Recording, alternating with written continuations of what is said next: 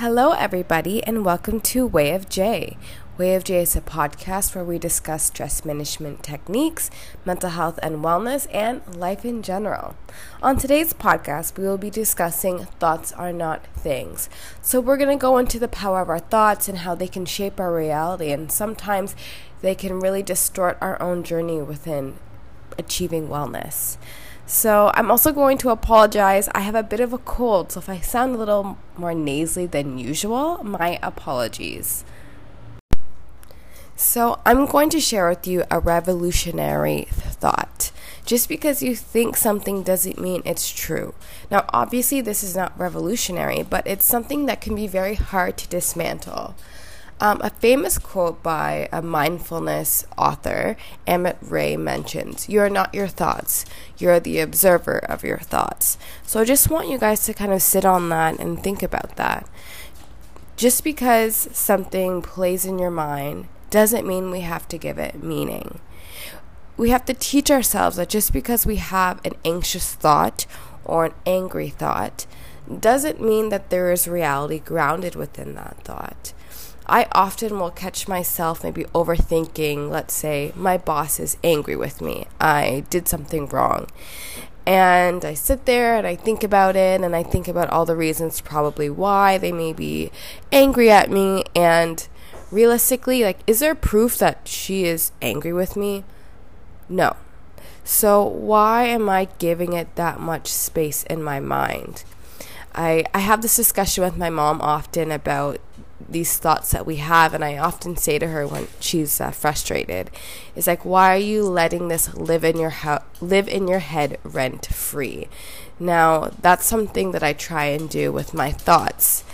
Often I will speak to my thoughts if I'm having an anxious thought or a codependent thought, and I will challenge it by saying, is this my codependent brain thinking right now?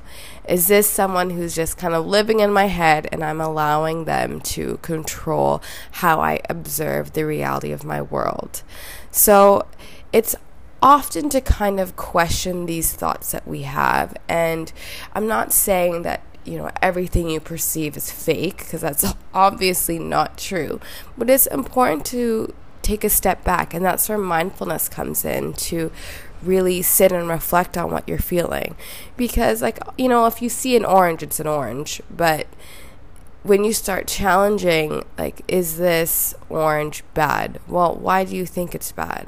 Is there evidence that supports this feeling or this thought? And that's when we start using the mindfulness techniques to kind of break down those thought patterns. And these techniques are actually rooted in CBT therapy, and I'm going to share with you a resource. You can find it on Psychology Today, and it's an amazing resource. It's called a thought record. And these thought records can be used to dismantle these negative thinking styles, these intrusive thoughts, or just situations where you might find yourself anxious or worked up and you really want to know, is this my anxiety speaking, or is this truthful? Should I be anxious about this? For example, I'm worried that my car may break down. Is this a brand new car? Is there any reason why your car would break down? Is there evidence that supports that? Maybe you just recently got a brake job and something feels off about the brakes. Well, maybe there's evidence to support why you're anxious about your car breaking down. But if you're just making up some sort of scenario in your mind, that's when it's important to use these techniques to kind of break it down to see if is this really something that is worth the space in my brain?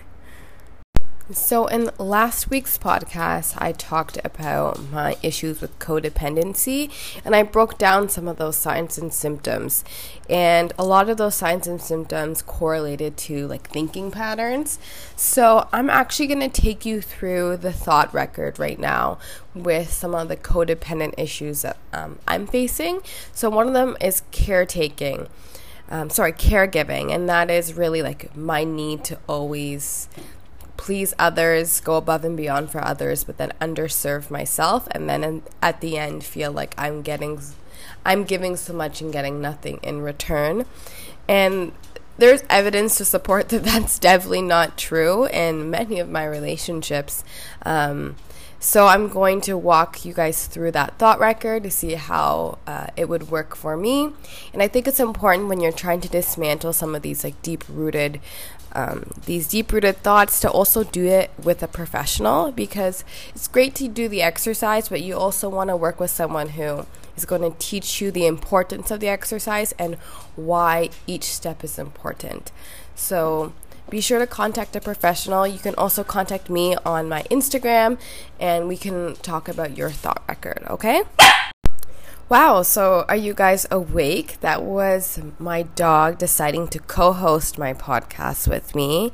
You know, I think Herc could also use a thought record for his jealousy issues, because he gets pretty upset when I don't pay attention to him. So if it's all right with you, Herc, I'm going to carry on with my podcast, okay?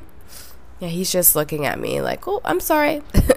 So the CBT thought record. So it has several columns that go through the situation. So that's the first column. The emotion or feeling is the second column. The negative automatic thought is the third column, and that's a pretty bigger column. The evidence that supports the thought, followed by the evidence that does not support the thought, and then an alternate thought, an emotion or feeling. So it's basically walking you through the pattern of a thought and how to maybe rewire your relationship with that thought. So let's say the situation is I'm supposed to go to the movies with my partner and he cancels because he has something to do for work. So that's the situation. So the emotion or feeling is maybe feeling frustrated or abandoned or feeling like you're not important. So the negative automatic thought for me might be, he doesn't care about me and he doesn't care about my time. So the evidence that supports that thought would be he canceled last minute. The evidence that does not support that thought would maybe be, wow, he's really busy with work. His time is kind of determined by, let's say, his client's time, and I understand that dynamic. Another evidence that would support that thought is, does this happen all the time? No. Can we go to, let's say, the movies another time? Yes. Evidence that supports that thought is, did he say sorry for changing the plans? So that's kind of me weighing out the checks and balances of my thoughts during this time to show, like, is what I'm thinking, aka my partner doesn't value my time and woe is me, actually realistic? Or is this just in the moment? I feel like I'm just being short-shafted and he doesn't care. And so working through this CBT thought record, you can start seeing all the evidence that maybe does not support that thought. And it's like, okay, wow, like maybe I chose a reaction that's not appropriate. So we're going to move into the next column, which is the alternative thought. All right, and moving to the other end of the CBT thought record. So these are the different outcomes you could choose. So the alternative thought and the emotion or feeling that would go with that thought. So the alternative thought for my specific situation might be, looks like my partner has a really busy day and he didn't mean to hurt my feelings. Seems like he's going to make it up to me, and I should just understand that, you know, we spend a lot of time together, so it's not the end of the world. And the emotion or feeling that would maybe come from that would be, I could learn to be more understanding and flexible.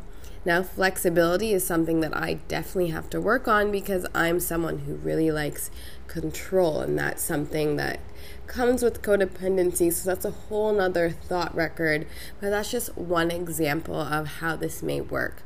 Now, my suggestion is to go on to Psychology Today and type in CBT thought record, and you guys can walk through your own thought record yourselves. It's super helpful, even just to kind of get a small taste of what CBT therapy is. My approach to mental health and wellness is very holistic, so I don't subscribe to just one form of counseling, but CBT is great. Check it out, guys. I hope you found this extremely helpful, and let me know what you think. Be sure to subscribe. Way of J out.